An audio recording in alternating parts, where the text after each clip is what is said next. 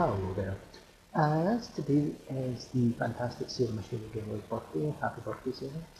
I thought now was the perfect time to come back with my It's Time to Show Some Love to series, and it's one thing I've been wanting to show some love to for a little while. So it's time to show some love to the live action Scooby Doo movies. Yes, you heard that correct. Yeah. So in 2002 and 2004, there were two live action Scooby Doo movies which had Sarah Michelle Gellar playing Daphne, of course.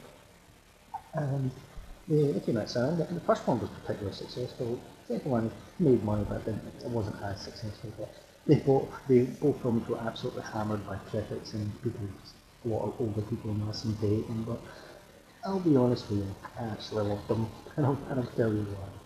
And I think, you know what, they were underrated and they were fun.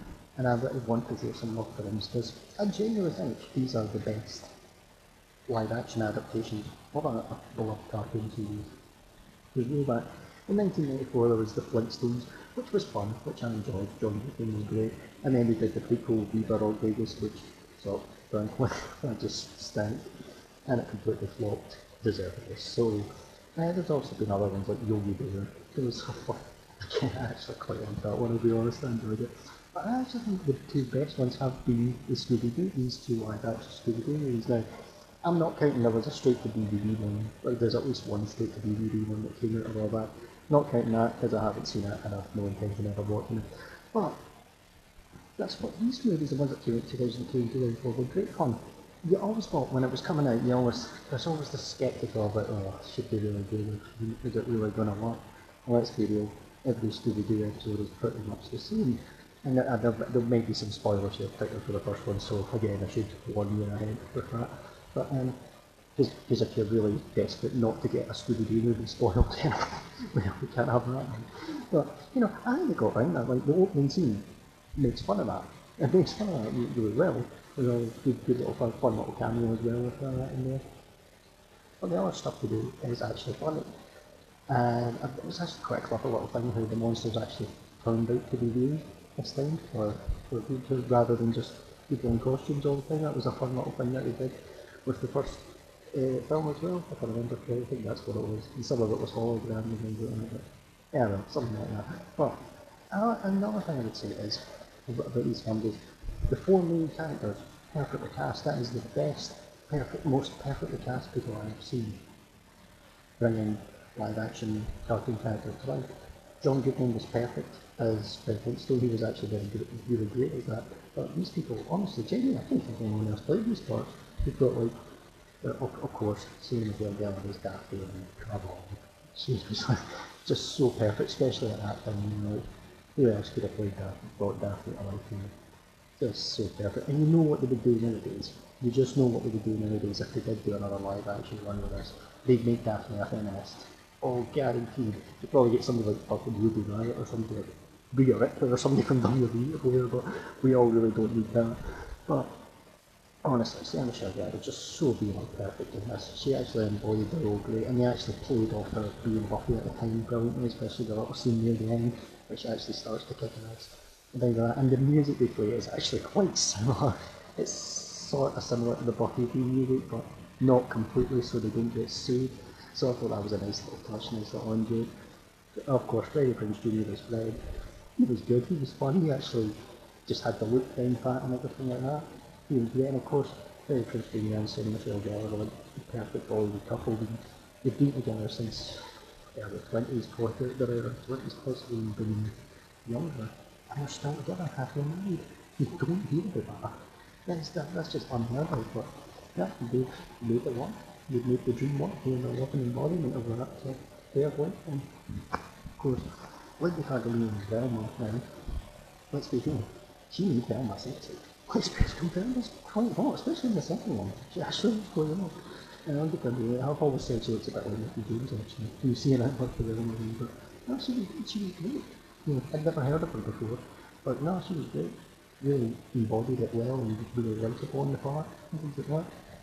You've got, and to me, perfect. Matthew Lillard as Shaggy. I honestly think this is the best I have ever seen anyone embody a live action cartoon character. Absolutely brilliant. He was perfect. And he's got the voice spot on, right? Zombies! No man, no man, yeah, that was my shit impression, sorry about that. He was honestly pitch perfect in that. The dynamics between them always worked so well, especially speaking of Fred and Velma, when Fred says to Velma, yeah, the Dorothy Chip story told me on too. It's just a great one. I think the film is very funny, very enjoyable. You've also in the first one, Isla Fisher has a part in it, she's a great actress. Rowan Atkinson, Mr. Bean's in it. Man, if you want more, what's not to love? Mr. Bean, but to me the crowning jewel is that they need Scrappy. This is again a big spoiler for us with a big twist, that they actually need Scrappy Doo the villain. I thought that was brilliant. I thought that was genius, because let's be real, nobody likes Scrappy Doo. Let's be honest. Honestly, he's just so annoying, just shouting and screaming and ruining every scene he's in the cartoon. That was the one thing that dragged it down. But the fact that they actually made him the villain here was genius. I'll be honest with you, Scrappy Doo totally reminds me of Nicky Cross. I'll be honest with you. Nicky Cross, nice person in your life, but the whole shouting, screaming and ruining every segment you're in. Honestly, it just reminds me of Scrappy Doo. That's reminds me. But anyway, and of course, Scooby was done brilliantly. I think, and the Scooby and Shaggy dynamic works incredibly well in both films. You actually do get that. You get the bond that actually watching the friendship between the two. Great, yeah, great little moments. Second one as well, I actually think the second one's even better. I honestly genuinely do. Because it's like called Monsters Unleashed. I haven't seen it for years, so to be honest, I'm kind of coming into this cold. But from what I remember, I actually think the second one's better because it's called Monsters Unleashed. It actually unleash a load of monsters is good. The jokes are good in it as well. There's a nice little love story for Velma in it. And like I said, she's actually like the water the second time. You bring Seth Green in, who was a great addition to it as well. A lot of good jokes in that one. I really enjoyed both films, you know that. Yeah. So there you have it. I actually think the Scooby Doo movies, those two at least, are the best cartoon to live action transition there's ever been. Plus, fun fact, James Gunn wrote the script for both films. You know, he's then went on to bigger and better things, done Guardians of the Galaxy, obviously.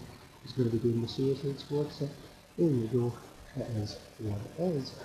So anyway, and also, I should really say a massive happy birthday to Sarah Hill as well. I mean, she's 44 today. If you've ever seen her on Instagram, she has not aged a day since Buffy the Vampire Slayer. I think she has some of the anti-aging from vampires as well, because she's still slaying in more ways than one. So there you go, happy birthday to Sarah Michelle Gellar. And yeah, so there you go.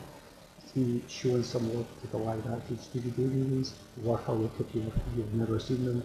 I'll be honest with you, I'm just entertained by them. This is again one of those things where I know they're dumb, but I'm entertained by them. I'm not going to pretend that they're anything other than that. They're easy to watch and I do laugh at them. Some people might not laugh at them if you're looking for great plots, you're in the wrong place, but to be honest, I thought I'd show some love to the live action Scooby Doo films. And yet again, happy birthday to the wonderful Sarah Michelle Gellar. Yeah, that's it. Thanks very much for taking the time to listen.